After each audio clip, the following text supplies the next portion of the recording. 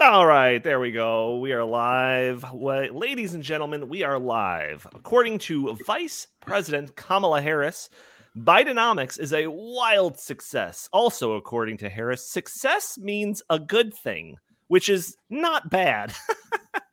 And she is not the only one suggesting this. Lately, there's been a rash of articles and rhetoric promoting this narrative. Is this the case? We're going to look under the hood of Bidenomics and see what's really going on.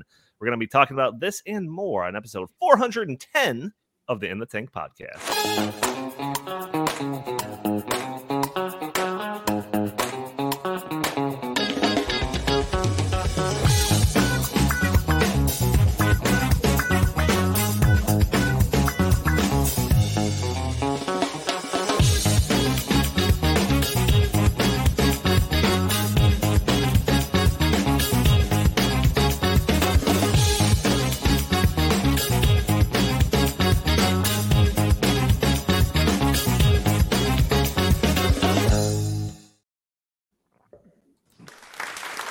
Welcome.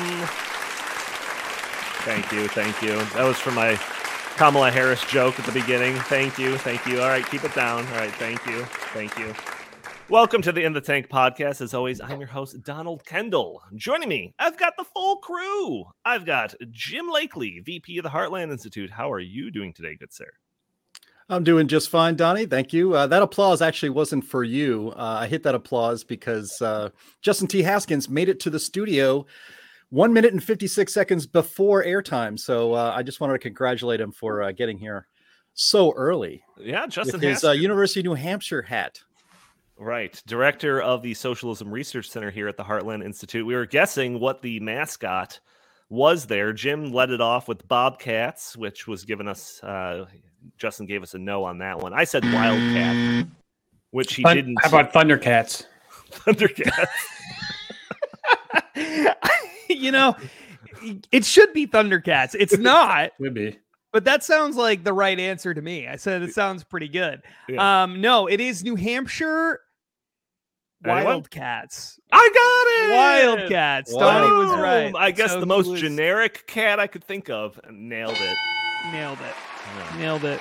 Yep. University of New Hampshire. I am, of course, from the very great state of New Hampshire. Yeah, they kicked them out of the state. They did not. It's home they won't let them to. Back I'm in. one of. No, they let me back in. I mean, they're not happy about it, but they let me in. So it's kind of like most other places I go. But it's, New Hampshire's an amazing place. It does not get the credit that it deserves. It's beautiful. It has mountains and ocean. There's not a lot of places that have that. It's, of course, one of the original 13 colonies. So you're welcome, America, for everything that we've done to build this place. And it's also home to me and to Adam Sandler and to a whole bunch of other people. Even Mitt Romney, even Mitt Romney once lived there for a while he was, I don't know. They didn't have enough hot dogs, so he left. He left pretty quickly. Yeah. Did we ever play that? Did you guys ever play that? Like on an episode that I was? Oh my gosh! How did you not play that? For those who don't know what we're talking about, Mitt Romney did an incredible infomercial for hot dogs. His favorite meat. It is so funny. We need to pull that up actually at some point. But yes, New Hampshire Wildcats, go Wildcats or whatever. Yeah. All right. Also joining us, Chris Talgo, editorial director at the Heartland Institute. Chris, hot dogs, where do they rank on your favorite meats? Pretty low. I'm not a big fan of hot dogs. Like brats, like burgers, but no, hot dogs, nah. All right. You're not a real American then. Oh, and by the way, I do put ketchup and mustard on my hot dogs. So. Yeah, me too. I think it's absurd that people have somehow made this like some religious experience eating a hot dog that can't be marred by I go for everything. Tomato ketchup. Onions, All right. We got a lot to get into, but before we do, I do have to mention a couple of things. One, Heartland Institute's 39th anniversary benefit dinner is about a month away, featuring John Stossel and Jeannie Ives and Chris. Chris is going to be there in case you need any more incentive to come. Jim, is there anything that you want to say on behalf of the, what is it, about 4 weeks away, something like that? Yeah, it's September 8th, Friday, September 8th. It starts at with a wonderful cocktail reception. And if you get VIP tickets, you get to hang out with John Stossel and have a couple drinks before the program begins in earnest at 6 o'clock. It's always actually a really good dinner. The Chicago Marriott Hotel, right by O'Hare, the Chicago O'Hare Marriott Hotel, right near the airport, actually has very good food. We've done a lot of these dinners, and it's not easy to cook for 200, 300 people, but they actually do a great job. So you get your money's worth on that. And again, I'll be there. Donnie will be there. Chris will be there. I think Justin has a conflict, so he will not be there. But Linnea, who's a big popular person on this show and our climate change roundtable show at the main Heartland channel on Fridays, will be there. So it's going to be it's always a great event. John Stossel is just fantastic. He's won a Peabody Award. He's, probably the only prominent libertarian to ever rise to the very top of media in this country. And it's a shame that he would be the only one and that you don't see a lot of common sense on news these days. I think he would have quit long ago based on the way the media has moved, especially television media over the last couple of decades or so. But it's going to be a fantastic evening. It's a great way to support the Heart Institute, to meet some good people and also fellow lovers of liberty. It's pretty much kind of the liberty highlight event of the year every year in Chicago. So we hope to see people that live in the area will come out, and maybe people from out of town. I think it's worth the trip. Yeah, absolutely. I will definitely be there. I'm sure I'll be manning one of the tables or something like that, or milling about, or just trying to keep out of Jim's way, basically, for an event like this. So I'm going to be selling raffle tickets. That's what he'll be doing. Is that right? Justin. All right, everyone, thank you for tuning into the show. If you want to support the show, hitting that like button, subscribing would be fantastic. If you're watching this or listening to the audio version, you can join us a day earlier on Thursdays at noon Central Time. Noon, right? Did I say that? Noon Central Time, where we are live streaming on Facebook and YouTube and Rumble and Twitter and everything like that. Throw your comments and questions in the chat. Maybe we'll show your comments on the screen. Maybe we'll address your questions on the fly. Those are all things that you could do to help us out here by, hitting that subscribe button and sharing the content, leaving a comment. All breaks through those big tech algorithms to prevent content like this from being shown to more people. I know I mangled all of that, but it is because I am also trying to man the cameras here. So I'm my head's in a couple of different directions. But Jim, let's get to some of our topics here. All right. You lobbied me pretty hard about, what is on a topic that's popularly being referred to as the Biden crime family this week. And we did touch on this a little bit last week, but I know you had a lot more to say, like literally pages of Word documents to say on this that we didn't get to. So in addition to a seemingly daily stream of stories about Biden and his son Hunter and the alleged corruption they're both involved with, we have yet another story to add on to this list that just broke this week. According to new banking records obtained by the House Oversight Committee, the Biden family and its business associates received millions of dollars from oligarchs in Russia, Kazakhstan, and, you guessed it, Ukraine, while Joe Biden was vice president. Seems like a big deal, but surely this will fade away quickly with nothing more than another Trump indictment and a couple of come on, mans. So, Jim, let's have it. What do you have to say about Biden this week? Well, yeah, I mean, I wanted to bring it up last week to kind of compare the lack of any accountability in either the media or especially our justice system with what's going on with the Biden crime family compared to them going after Trump. And I didn't quite get to all of it, but it seems like there's new revelations every couple of days about just how recklessly corrupt and rapaciously corrupt, as a friend I follow on Twitter, John Hayward, had put it. I think that's a perfect term. The Bidens are rapaciously corrupt. Megyn Kelly said on her show the other day, you can find that on YouTube. It's fantastic. She swears a lot now, now that she's not on Fox anymore. Still a very interesting show. She said the other day that this whole thing is not a case of Hunter Biden using his father to make money. It's a case of Joe Biden using his son to make money. In the infamous Hunter Biden laptop, which was always real and never Russian disinformation, despite the fact that the deep state conspired to get it out of the news when it could have affected the election in 2020. You might remember, if you've studied the stories about Hunter Biden's laptop, that he lamented in text messages to family members that he was sick and tired of being the money man for the family and giving half of his money to the old man. That was in the Hunter Biden laptop. There's no reason to believe that those text messages are fake. And I think Megyn Kelly has it exactly correct that Hunter Biden was not trying to make money off his dad. His dad was trying to make money by selling his influence through his son, Hunter Biden. I like to think of Hunter Biden as like of the crime family. Hunter is Fredo. He's the dim-witted son you sent out to Las Vegas to run some Mickey Mouse nightclub somewhere and then send the money back home. Joe Biden is the Don. The idea that he didn't have any idea what was going on here is absurd. It was only going on because he was directing it. Again, as Megyn Kelly said, this was a way for him to make money off his son, not the other way around. And for Democrats and the media, as more of this information, a lot of it testimony behind closed doors that the representatives in Congress come out and talk about later in the oversight hearings, the media, the spin right away was that that Hunter wasn't selling access to his father and influence of his father to oligarchs in some of the worst countries on earth, like China and Ukraine, but that it was the illusion of access. No. When you can sit in a restaurant in Europe and brag to your friends, the people that your business partners who are giving you millions of dollars for doing nothing, for you have no expertise in business, let alone this particular businesses like energy that this business was supposedly about. You're sitting in a restaurant and say, you don't think I can get my old man on the phone? Watch this. And you put him on speakerphone repeatedly, at least 20 times, according to Devin Archer, Biden's American business partner.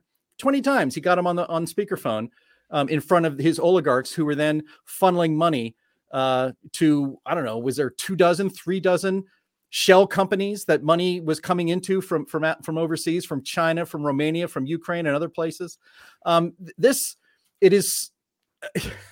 It's absurd that our media just keeps running interference for this, but it's the truth. And this is what's really most depressing about this entire Biden crime family story. The corruption is actually rather crude, not very sophisticated, and frankly, kind of typical.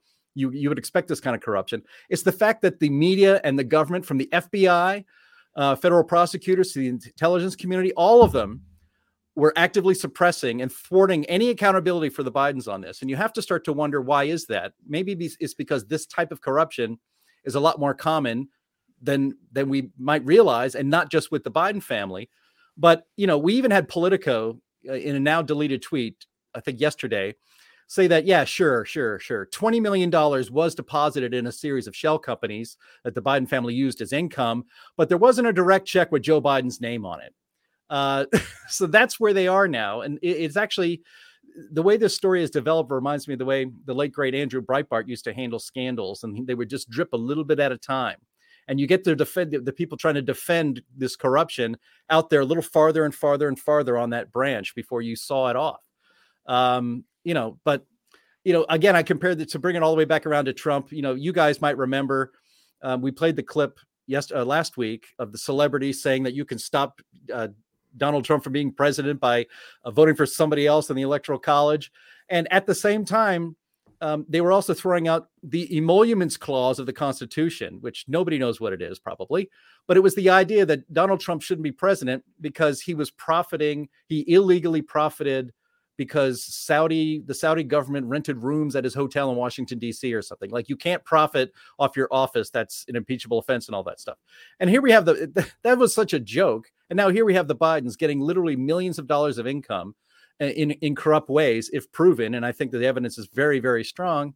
And, again, our system, our media, our government is doing nothing about it while sicking the full force of the law against Trump and everyone even remotely associated with him. So that's kind of depressing, but that's the world of politics and law that we live in right now. Yeah, well, Chris, surely this isn't newsworthy, especially for the likes of CNN and MSNBC, right? I mean, not when they have a 3-year-old riot to talk about. I mean, that's certainly crowding any talk about this, right?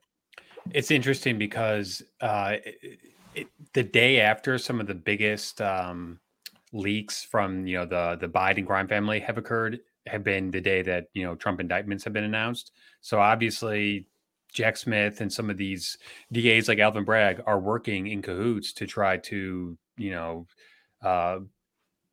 drop big bombshells in right on the cusp or right after the fact that these House committee hearings are producing very big circumstantial evidence that shows that Hunter and Joe definitely were in business together with foreign oligarchs. The Burisma thing, I think, is just like, it could not be more apparent. Joe goes to Ukraine and he says, unless you fire the prosecutor, we're not going to give you the $1 billion. He actually said that out loud at a foreign council relations, meeting or something right after the fact. So, yeah, there might not be smoking gun evidence as of yet, but there is a ton of circumstantial evidence. But like we saw with Hunter Biden and his sweetheart plea deal, it seems like the Justice Department is not interested. When Christopher Wray, the director of the FBI, went up to Congress a couple of weeks ago, Matt Gaetz asked him, "Are you interested in this?" And he basically just said flat out no. And even Matt Gaetz said, it seems like you're curiously not interested in this. So, yeah, there's a cover up. It's bad news for the American people, bad news for Donald Trump, and bad news for Donald Trump supporters. But this is the world we live in these days. Yeah, no, it's pretty wild, and it's like a sad thing that I'm like basically like apathetic about it, because like there's so much of this stuff is coming out, and it's just like it's almost tiring to try to keep up with it. And then like, what am I supposed to do with this information? I mean, we can come on and talk about this on the podcast, but unless the people that actually have power to do anything about it do anything, like we're just sitting here like wasting our breath. That's what it seems like. Justin, what's your take on all this? Yeah, I mean, I think that's the most frustrating part of the whole thing, is that it doesn't seem as though it is a fact that when politicians in the Democratic Party do things that are obviously illegal, there are rarely ever any negative repercussions for them beyond some negative media coverage that they get from right-wing press, which they get all the time anyway, and most people just ignore. So that's it. I mean, the biggest scandal in terms of the media attention and the impact politically and everything else that happened during the Trump administration, and there were many things that happened and that were alleged to have happened and whatever, but the thing that really sort of kicked off the big Russian collusion thing in a way that even a lot of Republicans were like, oh my gosh, like, I don't know, was when we found out that there had been supposedly meetings between Donald Trump Jr. and others in the Trump campaign at Trump Tower with people who were tied to Russian oligarchs. Like, that was the big thing. You even had Republican politicians in Congress coming out saying like, yeah, we really need to look into this and whatever. We found out later on that, nothing really came of that. And there was all sorts of really disturbing, weird things going on there as well. But that was the big thing, right? The big, gigantic scandal was, wow, it looks like these people met. There was no agreement. We all know that there's no one who's saying that any sort of dirty deal was made. But the fact that they even met with them at Trump Tower, like, that was enough. That was the idea. Here we have mountains more evidence than that. Just mountains more evidence than that. We actually have people going on the record saying, yeah, they were getting money. Yeah, Joe Biden knew what was going on. We have people who are, at the very least, saying, yeah, we were there. He was on the phone with the business partners while they were doing these deals. And why is this question never asked? You have these foreign oligarchs, business people tied to the Chinese Communist Party, all of this stuff. They're handing mountains of cash over to this moron, right? This guy who's just a moron. He's a drug addict. He's into prostitutes. They know that. They know he's an idiot. Anyone who spends 5 minutes with this guy know he's an idiot. Okay. The guy is so smart that he leaves cocaine in the White House, right? So this is the kind of guy we're dealing with. Why wouldn't you think that these people, these super well-connected millionaires and billionaires, would make sure that the money that they're handing to this moron actually results in something? Like, don't you think that they would think that at the very least? Does anyone really think that they would just be persuaded by this guy just talking to them and saying, oh, I can do all these things for you, but then in reality, he literally never, ever, ever, ever delivers, not even a little bit? I mean, that doesn't make any sense to me at all. If these people are handing that much cash over to this guy and they're putting him on boards of directors of companies where he has no expertise and no business knowledge, no reason to be involved, you know that the people who are giving all this money to the Bidens in this case through shell companies, which I actually think tells you a lot. Why did they set up a bunch of shell companies if everything they're doing is above board? Like, what is even the point of that? They know that they're getting something out of it, or that there's a really good reason to believe it. They're not just basing it on some loose promise from Hunter Biden, which is how the New York Times and others are portraying all of this. And then even if you want to cling to that against all common sense and logic, like that's the situation, that, it was just Hunter. He made all this up. He tricked his dad to get on the phone a bunch of times. His dad didn't know who Hunter was with. It was all just, there's nothing to it at all. It was all just Hunter Biden, and that's all it is. And you have nothing else to worry about. And that's it, right? If that's the case, then is it just a coincidence that Joe Biden is bragging about removing Ukrainian prosecutors that were causing problems for these very same business partners that were handing money over to Hunter Biden? The position you would have to take is, just a coincidence. Just a coincidence. That's all it is. Just a coincidence. There's nothing behind that. How about the fact that even recently, this is how stupid they all are. Even recently, you've got Hunter Biden selling hundreds of thousands of dollars worth of his garbage art to people who are getting garbage art, Donald. Garbage art. I'm taking a strong stand on that. And then what? They get appointed to commissions? And that's not, how is that not obviously a scandal? I mean, right. This is it's insulting.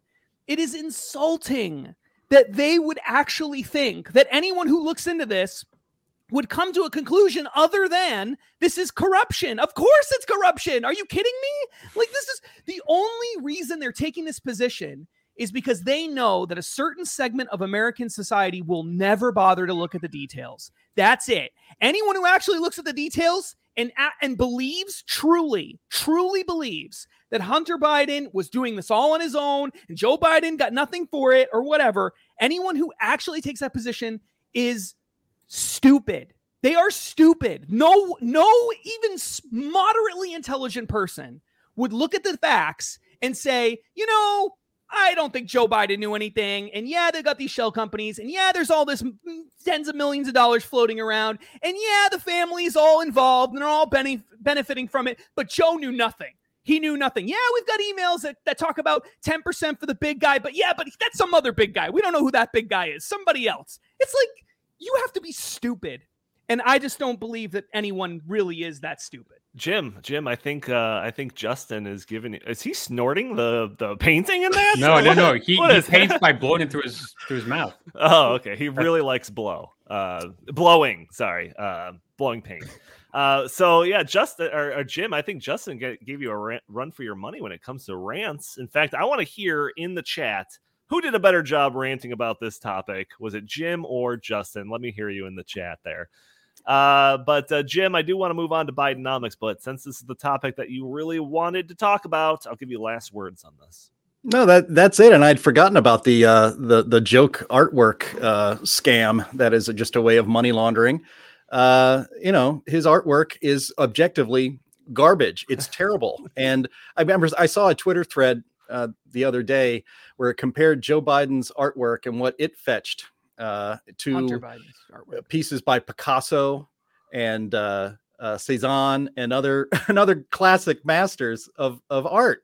And he got $500,000 for one of his piece of garbage artworks, while Picasso went for like like 250,000 or something like that. So, and again, the media is, we're supposed to believe, according to the media, that this is all fine. It's all in the up and up. Hey man, the guy's just a good artist.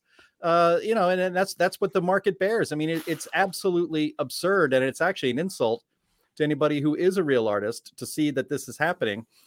Because it's just a money laundering operation. I mean, the people who bought these, first of all, they try to keep it secret on who bought these pieces of art, but some of the names leaked out.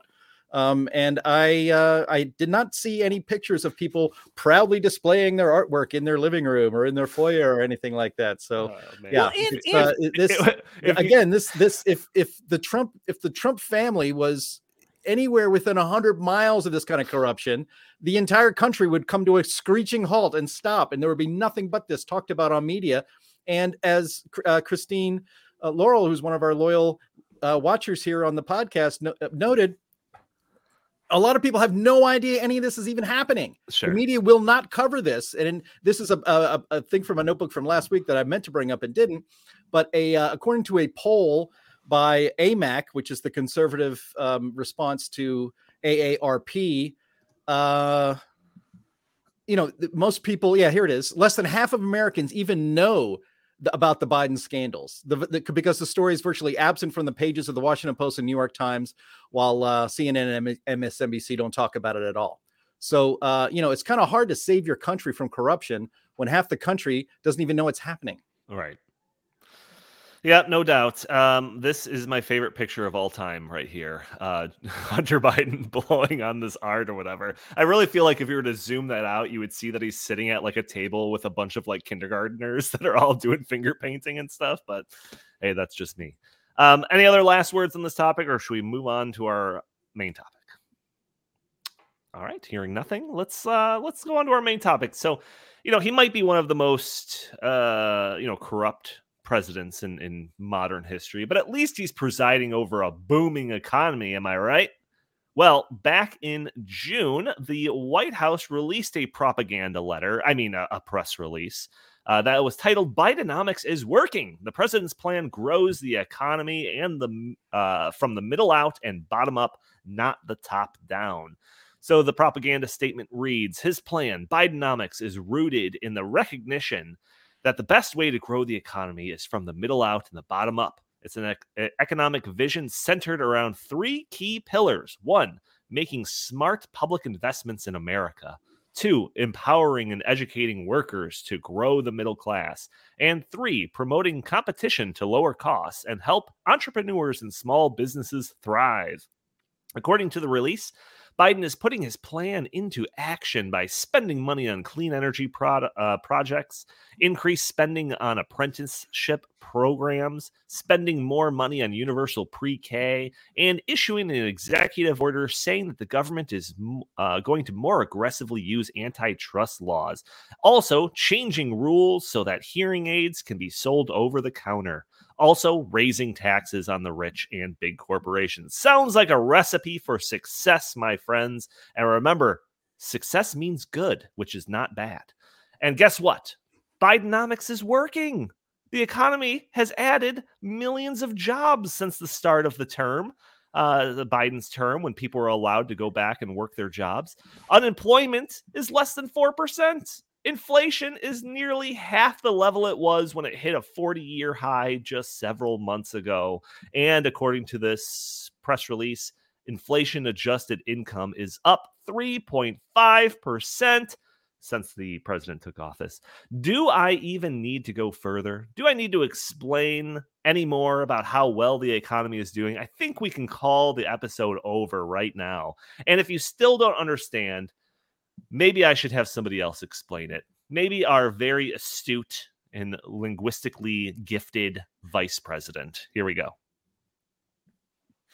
Oh. Come on, Kamala. You could do it. I believe in you. Yep. Oh, Jim. You didn't. Hey, this is on you. You didn't pull your thing down off the stream first when you called for it. So that's on you. All right, who's clicking the button? Producer. Who's clicking the button? All right, here we go. Go ahead. You click it.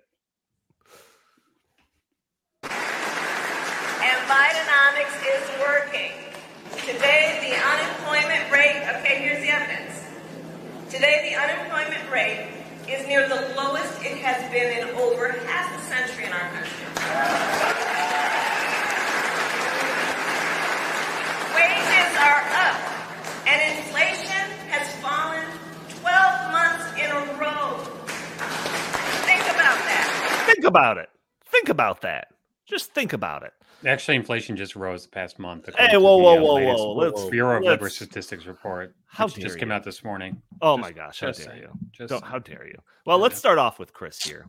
Because when I pitched this topic to you, you were literally in the middle of writing an op-ed titled Bidenomics is Bankrupting Americans. So take your time, lay out your thesis. You have the floor. Chris Talgo. Okay, well, let's start off by saying that inflation continues to plague the economy, and Americans are paying more for essential goods like gasoline, energy, food, all the stuff that they need to buy. Wages are not rising to keeping up with inflation, so the standard of living for the middle and lower class and working class is actually going down under Biden. So it's not going up. That is just a complete and utter falsehood. I think that people like Kamala Harris and the talking heads on cable news, they don't care because they're gliding above this. They're making enough money that this is not really impacting them. But the very people that Joe and Kamala claim that they are there to help are actually just getting just pulverized by Bidenomics, because Bidenomics is predicated on higher taxes on corporations and the wealthy, which means, less job creation, less innovation, less entrepreneurship. The money printing and the 4.8 trillion in new borrowing over the past 2 years alone is one of the main factors for inflation. Couple that with his anti-fossil fuel energy stance, which has made the cost of energy, which that is, just throughout the economy, and that impacts prices for everything, going up and up and up.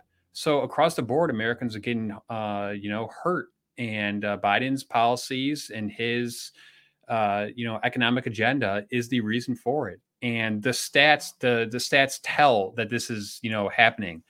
First of all, almost 2/3 of Americans disapprove of Biden's economic, approval, how he's handling the economy. Couple that with how Donald Trump was handling the economy before the pandemic, and you see a very big difference. Not only that, but Americans are struggling just to make ends meet. 61% are living paycheck to paycheck. 20 million are behind in their utility bills. I mean, this just goes on and on and on about how people can't get ahead in the Biden economy. And then when you throw into the equation that the high inflation, which he's causing through his stupid energy policies and his, modern monetary theory program, is causing the Federal Reserve to hike interest rates. That also harms people who are at the bottom, because guess what? They're putting enormous amounts of money on credit card, which just surpassed the 1 trillion threshold for the entire country. Auto loans are going up. Home mortgage rates are going up. So everything that he's doing, he says, "Oh, this is for the middle class and lower class." It's just complete and utter false. Don't buy it. Bidenomics is for the rich, Democratic donors who are making tons of money off of Biden's, green energy boondoggles. We just saw another big giant, EV bus company went bankrupt, and wow, it sounds a lot like Solyndra under Obama. But these are the people that, are getting these hundreds of billions of dollars in subsidies. These are the people that are reaping the rewards of Bidenomics. And meanwhile, just everyday working Americans are getting the shaft from Biden economics. And not to mention the fact that his wide open border is driving down wages for American citizens. Well, I heard that the amateur art scene is booming right now. So at least that's one part of the economy that's doing well. Yeah, I mean, I read through your piece. I don't know that it's published yet, so everyone that's listening to this podcast is getting a sneak peek about it. But there was some stats in there that I thought were super interesting. You mentioned some of this stuff, but 66% of Americans can't afford a $400 surprise expense. You mentioned the credit card debt surpassed $1 trillion, up $300 billion since Biden entered office. The alarming amount of people pulling money for like emergency reasons out of their 401ks. Like, it's just a litany of different like data points that you have in this op-ed. That's just like, I thought Bidenomics was crushing it. Why are all of these things happening? And But and you know, Kamala and Joe love to state that the unemployment rate is low, but that's such a meaningless metric, because if you look at the labor force participation rate, and if you look at the number of Americans who are in the labor pool before the pandemic and where we are now, 2.5 years out of the pandemic, we are still down the total number of American people who are in the labor pool, and that's with 6 million new illegal immigrants who've entered the country. yeah, right. Justin, you wrote a piece published in Newsweek about the some alarming data as well in regards to the housing prices. Can you talk about that a little bit? Yeah. So one of the things that I think is really interesting about what we're seeing right now is you have sort of a weird economic situation. We don't normally see the kinds of things that we're seeing currently, where you have really low unemployment rates mixed with all these other indicators, that some of which Chris just talked about, that seem to show that there are problems or economic problems. Usually when the unemployment rate is low, historically speaking, if you look over very long periods of time, that means the economy is doing really well and everyone is, generally speaking, benefiting. Some groups more than others, of course, depending on the period, but that's usually what happens. But in the current situation, we have all this data that shows us that there are a whole bunch of people that are struggling. And when they just survey people and they ask people how they're doing, a lot of working class and lower income people say they're not doing very well at all, that things are getting bad, they're getting worse, yet the unemployment rate is really low. And why is that? Well, I think that there are a variety of reasons for it, but I think the biggest is that what is happening to the U.S. economy in the long term here is we're transitioning to a quasi-modern monetary theory model of economics, where the central bank and government print and distribute massive amounts of money. A lot of the economic growth, so-called growth, comes from government programs, some of which are necessary or are useful in some ways, and others, most of them are not. It's a lot of broken window fallacy type stuff where the government is, creating a program they don't really need, shutting down one industry and propping up another industry and doing things like that. And the massive amount of money printing that's going on does keep unemployment low. A lot of people leave the labor force, as Chris suggested, and just live off of the government. In other cases, there are jobs around because the government and central banks keep pumping money into the financial system so that corporations and others, especially big institutions and including government, has a lot of money to hire people. But real actual wealth doesn't increase, right? So you have sort of a relatively flat GDP growth rate.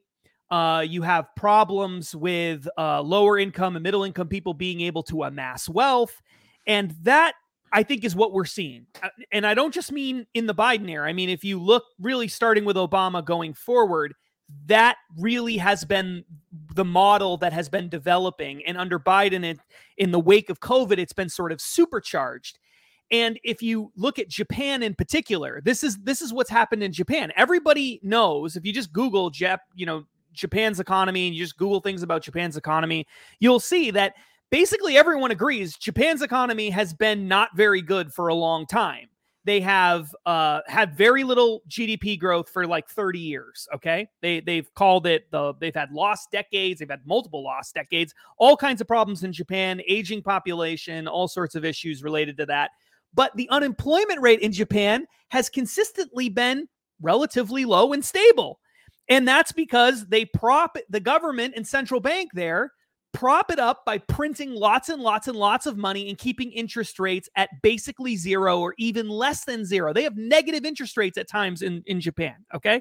So that's how they do it. They flood the economy with money, and that causes all these distortions. People are actually not getting wealthier. The average person, big institutions and banks and corporations and people like that, they continue to get wealthy. And some people, as a result of that, get wealthy. But most regular working class people do not get wealthy from that kind of a system, right? And so you start to see all these distortions that come into the economy that in a free market economy don't make any sense, like having really low unemployment, but having no GDP growth. Like these things don't exactly make sense, but that's the kind of stuff that you see when you have trillions and trillions of dollars pumped into an economy. So in the United States, one of the biggest distortions that occurred over the past couple of years is in the housing market. When COVID happened, they lowered interest rates down to basically zero. And then the central bank, the Fed did, and the government printed trillions and trillions and trillions of dollars and pumped it into the economy through stimulus programs and just sending checks to people in the mail, and doing all kinds of other things, COVID relief programs, etc., telling people that you can't go to work, so there's really no economic growth, but we're going to keep giving you money anyway, right? And during that period of time, in the midst of a total economic shutdown in the United States and in other places around the world, or near total shutdown, housing prices went up. They went up by a lot. And that makes no sense unless it's being driven entirely by distortions in the marketplace. So from 2021, a period of time in 2021, for 7 straight quarters, the housing price, the average price of a home in the United States, not a new home, but just any home in the United States, increased by 15% each quarter for, I think it was 7 consecutive quarters of growth. So housing prices were not just going up by a little bit. They were going up faster than it has ever happened before in history in the United States. Never happened before where you had that kind of consistent growth quarter after quarter after quarter in the midst of the COVID-19 pandemic, where you had people scared to go outside and actually spend their money. The cost of housing skyrocketed. Now, because of that, whenever you see this happen, historically speaking, and this is what the Newsweek article that Donnie was talking about earlier discusses that I wrote, whenever you see housing prices increase very rapidly in the U.S. economy, historically, almost always you have a crash, some kind of an economic crash, either the stock market or an economy-wide crash or a housing crash or a combination of those things that happens afterwards. And the reason for that is because housing prices shouldn't go up that fast. Okay. Now, they've never gone up as fast as what we just saw happen. So it's possible that we're going to see a crash unlike any crash we've ever seen happen. And we've started to see that in the housing market in particular. In the first quarter of 2023, the average cost of a house, sales price of a house, declined by more than 8%. Okay? More than 8%. That is the first time in the history of housing sales data that we have, which goes back to the early 1960s, that we had a single quarter decline top 8%. It's the fastest, steepest decline in housing prices ever in the history of the United States, worse than during the Great Recession. At the height of the Great Recession, I think it was about 7% was the worst single quarter drop. Then in the second quarter of 2023, it dropped a little bit more by another couple percentage points. So in just 2 quarters of the first part of 2023, housing prices dramatically declined. So after immediately skyrocketing for most of 2021, parts of 2020, almost all of 2021, into 2022, getting up to outrageous levels. We're talking about the average sales price of a home going up by $150,000 in 2 years. Okay? $150,000 in 2 years. We now see the steepest decline that we have ever seen in the history of the United States. These things only happen historically, according to data, okay, not my personal opinion, but these things only happen when A, you have massive amounts of distortion entered into an economy from the government and or central banks, usually a combination of the two, which is exactly what we saw. And almost always you have a gigantic, catastrophic economic decline that happens immediately after something like this occurs. And the scariest part of all of it is, as I've said repeatedly throughout this, we've never seen this steep of an increase in housing prices or this steep of a decline in housing prices in terms of the rapidness that this is occurring. So it doesn't mean that we're going to have like a Great Depression, Great Recession type thing that happens soon. It doesn't necessarily mean that, because we've never seen this kind of money printing before. We've never seen any of this. No one has ever done the things that we've been doing for the past several years, like shutting down the entire economy and all of that. We've never seen this stuff before. So we don't know for sure. But what we do know is, based on the data alone, it's looking really, really, really bad. And it surely isn't looking like this is like a golden era of economic prosperity. And I'll add just one last thing about the housing prices, because this is actually really, really important for people to keep in mind. The cost of buying a home is not just the price of the home. It's the price of the home, generally speaking, plus the mortgage rate that you pay, right? Because most people are not buying it in cash. So for regular people, the price of a home is the price that you pay, the sales price, plus the mortgage rate. Now, the mortgage rates are higher than they've been now in like 40 years. And the sales prices are higher, almost as high. If you obviously they just steeply declined, but they're still basically higher than they've ever been, other than just a couple of quarters ago. So the cost of buying a home right now is essentially the highest it's ever been, ever in history for regular people. So regular people can't buy a home, which means they can't build wealth, because that's the primary way that you build wealth.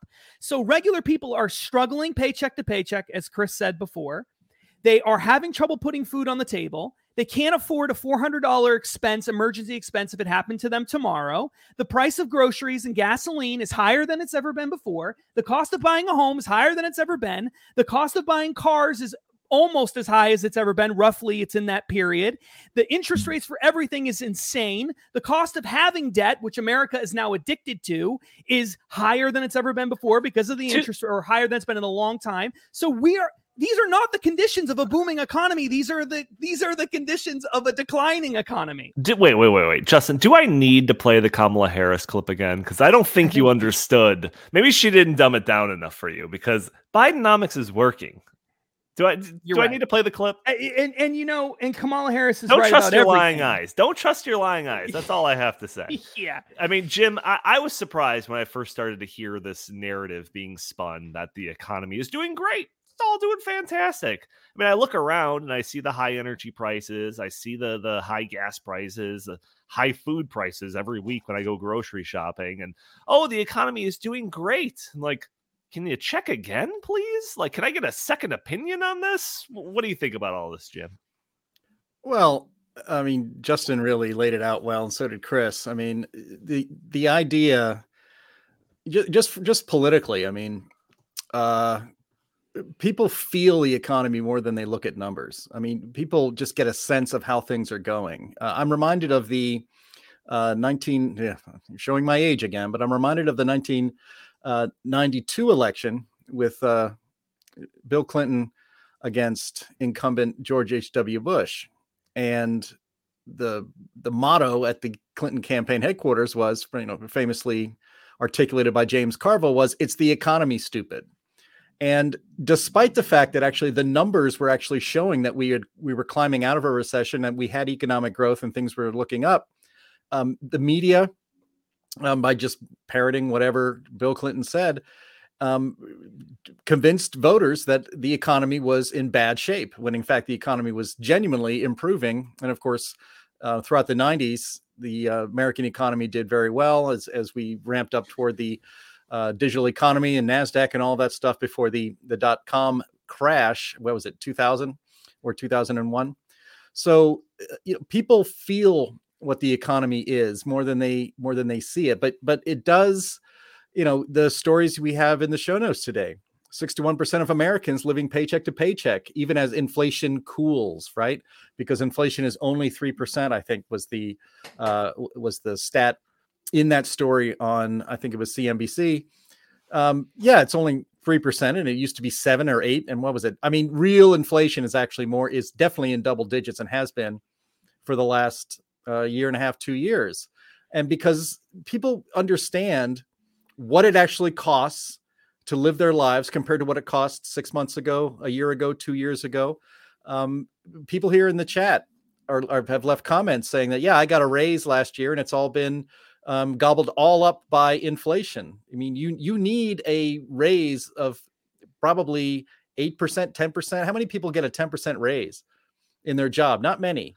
Deal, But Jim. that's I'll what you take it. need in order to actually feel more spending power, because inflation is just sucking all the value out of your dollar. People know that they're spending twice as much at the gas station as they did during the Trump administration. People know the cost of groceries have gone up dramatically. People know that when they go, if they want to go out to eat or even just stop at McDonald's, that a combo meal, say number one or whatever, not that I would know exactly that a number one is a Big Mac meal for sure, and a number three is a double quarter pounder with cheese meal.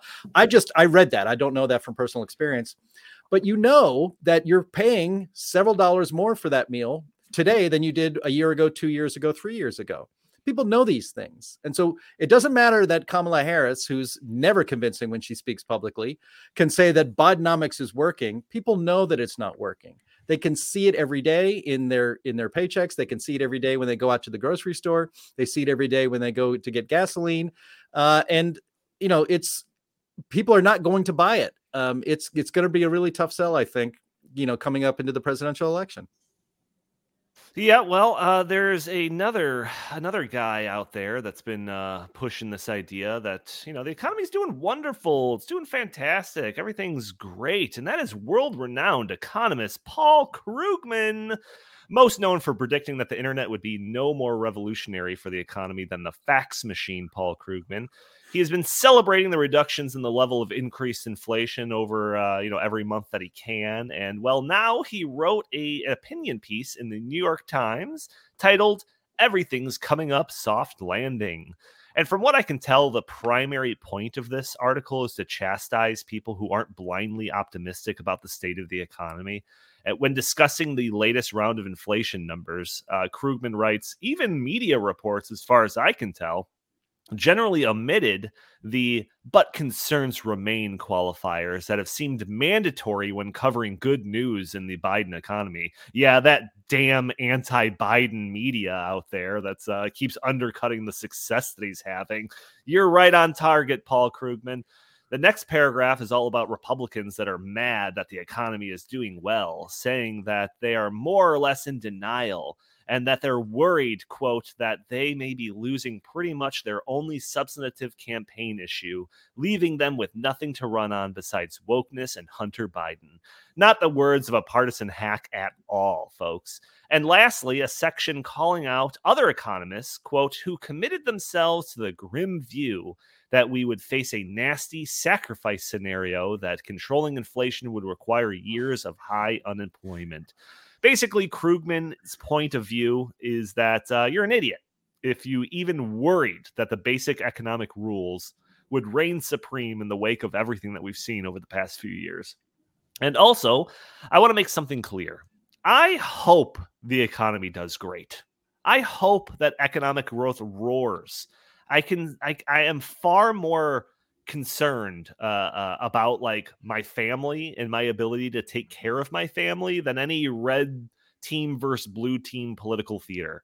However, if the economy thrives over the next few years and the things that Justin and Chris pointed out reverse course, I'm still going to know that the economy did this despite Bidenomics, not because of it.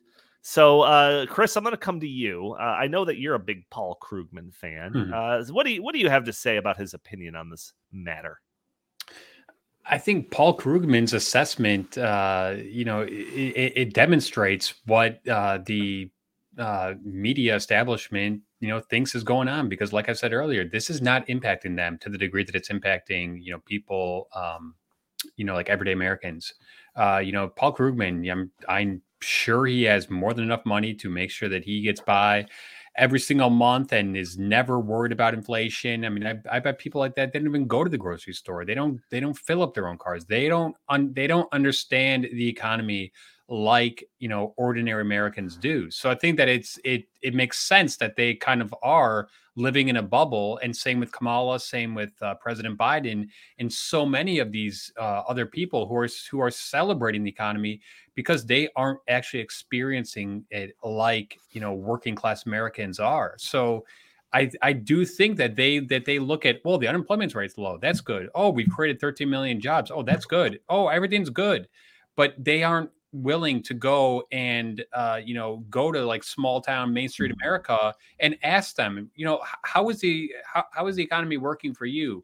How are these policies impacting you? What do you want? What do you need? So I just think that really, really demonstrates the bifurcation that is happening right now.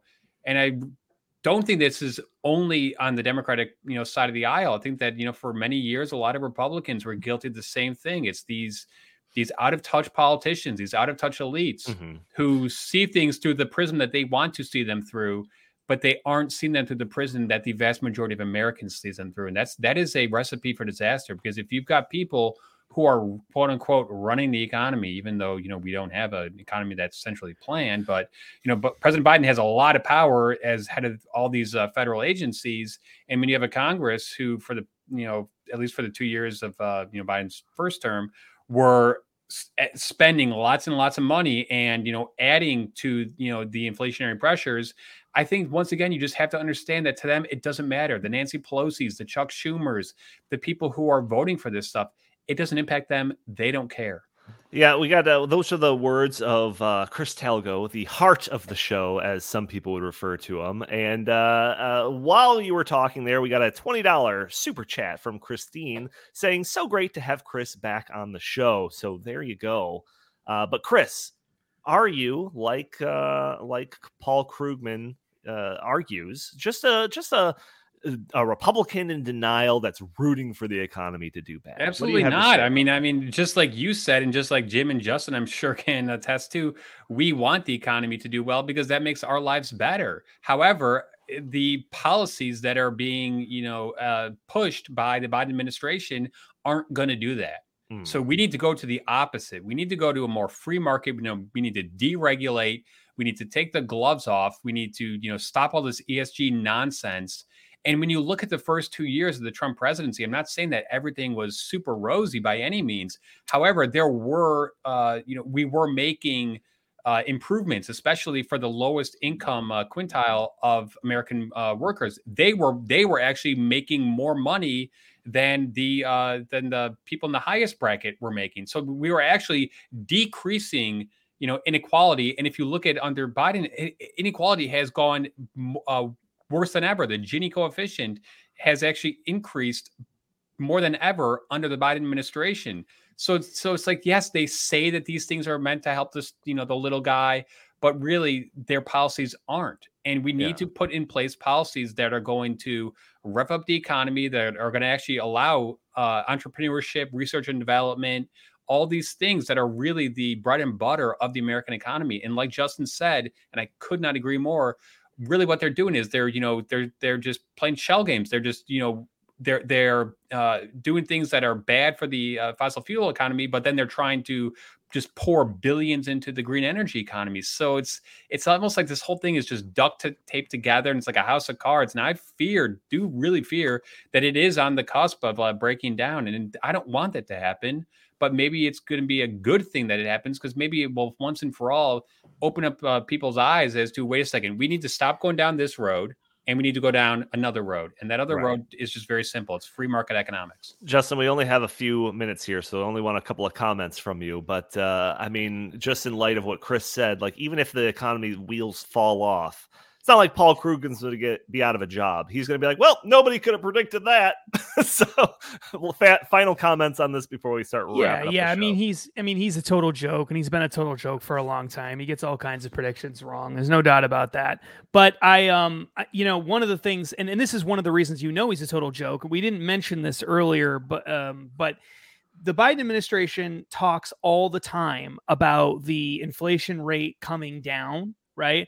And I think it was either Jim or Chris made the comment that, I think it was Jim, that if you look at actual inflation, they're talking about CPI, and CPI's got flaws in it. And real inflation, when you're actually looking at that, is much worse. And Donnie and I have talked about this for a long time. You got to look at inflation by industry and market. You can't just look at overall inflation if you really want to know what's going on.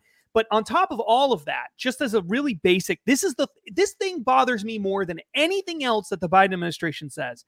When they say that inflation is going down, what they mean is that the rate of increase in prices is going down, but prices are still going up. That's what inflation is. So when the inflation rate goes down, but doesn't go to deflation, which means it's actually prices are, that's what means prices are going down. All that means is that the rate of increase is going up. So all of the really high inflation that we've seen has not been reversed. It isn't because the rate is going down, doesn't mean that the prices are going down. It just means the prices aren't going up as fast as they used to go up. So you are poorer, more likely than not. The vast majority of people are poorer today than they were when Joe Biden became president because of the inflation.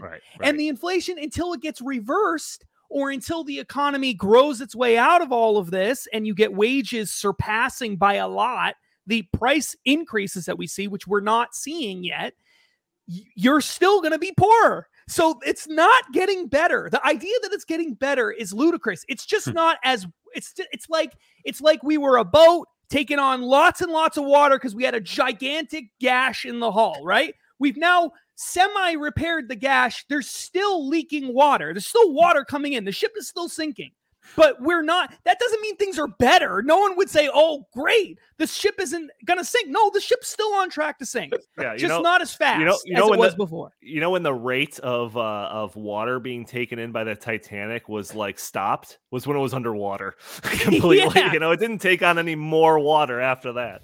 It's just it's so frustrating. Like, and just to top that off, basically, even by the CPI numbers, if you just look at over the past few years, if you spent $100 a couple years ago to buy the exact same stuff today, would cost $116, and that's using the CPI numbers. Okay, so when your grocery bill, if you're spending $200 in groceries a couple years ago, it's $230 or $40 today. That's the reason why. It's because of that inflation. So things are not getting better. They're just not declining as quickly as they were before. Jim, we're already north of an hour here, but I can't bring up Paul Krugman without letting you get a swing at it. Feel free to pitch your link to your other article too that you talked about this on a completely different topic. Oh yeah, I can add that to the stream. There we go. Yeah, so I wrote a piece the other day. Paul Krugman is an arrogant idiot and he's worried. Good.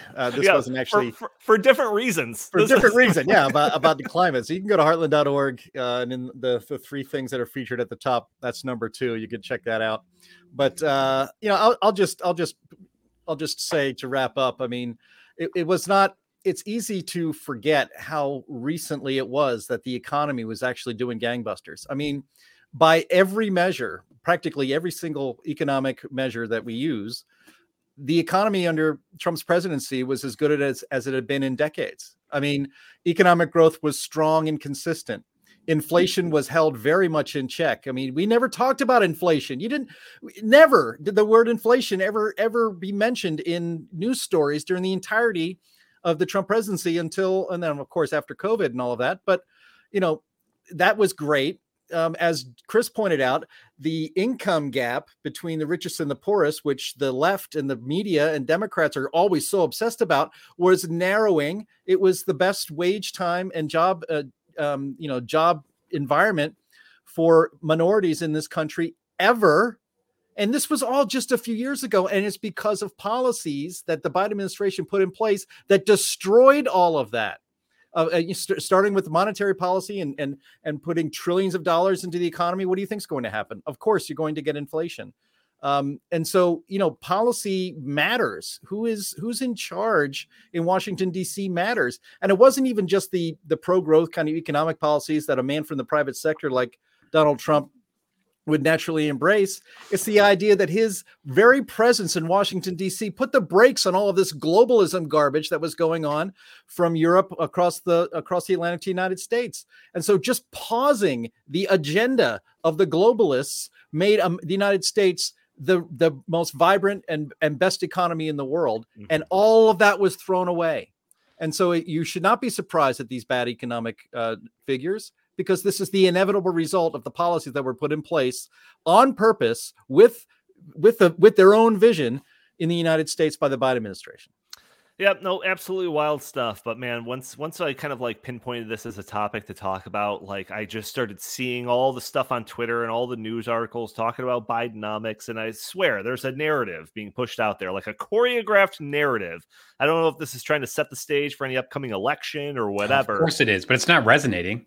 But yeah, but that's the thing that's being pushed from all directions. They're all using the same terms, which is just a hallmark of when they're trying to push an agenda. So I thought, you know what, we have to tackle this. We can't just let this go, unchallenged, unrefuted. So that's Donnie, just one last really quick point. One of the things that I find so hilarious is when I do watch like the CNNs and MSNBCs, they actually get frustrated that the American people are not buying, Bidenomics. Like, they literally like get angry. Like, why don't these people realize how good the economy is for them? Oh, they must be so stupid. No, actually, you guys are the stupid ones because you don't understand how terrible the economy is for so many hardworking Americans right now. Right. But you know what? 2024 is coming soon. And I really think that we are going to see a reckoning against, Bidenomics. Yep, and we'll be here to talk about it as weeks go by. But I want to, unless anyone's got any last words, anything they want to get off their chest before we wrap up the show, I want to thank everybody for joining us for this week's episode of the In the Tank podcast. Join us every week for a new episode. If you're an audio-only listener, make sure to leave a review for us on iTunes. It'd be greatly appreciated. But you could join us a day earlier on Thursdays, where we are live streaming this at noon Central Time on Facebook and YouTube and Rumble and Twitter. And you can join in the conversation, throw your comments and questions in the chat. Maybe we'll show your comment on the screen. Maybe we'll address your questions on the fly. Also, you could help us out if you are one of those watchers by hitting that like button, subscribing if you haven't already, sharing this content, or just leaving a comment underneath the video. All those things won't cost you a penny, only cost you a couple of seconds, but helps break through those big tech algorithms and prevent content like this from being shown to more people. Also, if you'd like, you can follow us on Twitter at InTheTankPod, or you can send us your comments, questions, or suggestions to the show by emailing us at inthethankpodcast@gmail.com. Jim Lakely, where can the fine people find you? At Jay Lakely on Twitter, at Heartland Inst on Twitter, and always go to heartland.org. Fantastic. Justin Haskins, same question. I'm not going to tell people, but instead I'm going to read off a list of famous people from New Hampshire. We've got Adam Sandler. We've got Donald Kendall's favorite, Triple H. He's from New Hampshire. Franklin Pierce, the 14th president of the United States, one of the least known presidents. Robert Frost, Carlton Fisk, Hall of Famer, Red Sox great, Dan Brown. Scraping the bottom of the barrel over here. Well, these are highly successful people. You peaked at Triple H. Let's move on. Chris Talgo, what do you have to pitch today? StopInSocialism.com and Heartland.org. All right, fantastic. Thank you all for joining us. We will talk to you next week.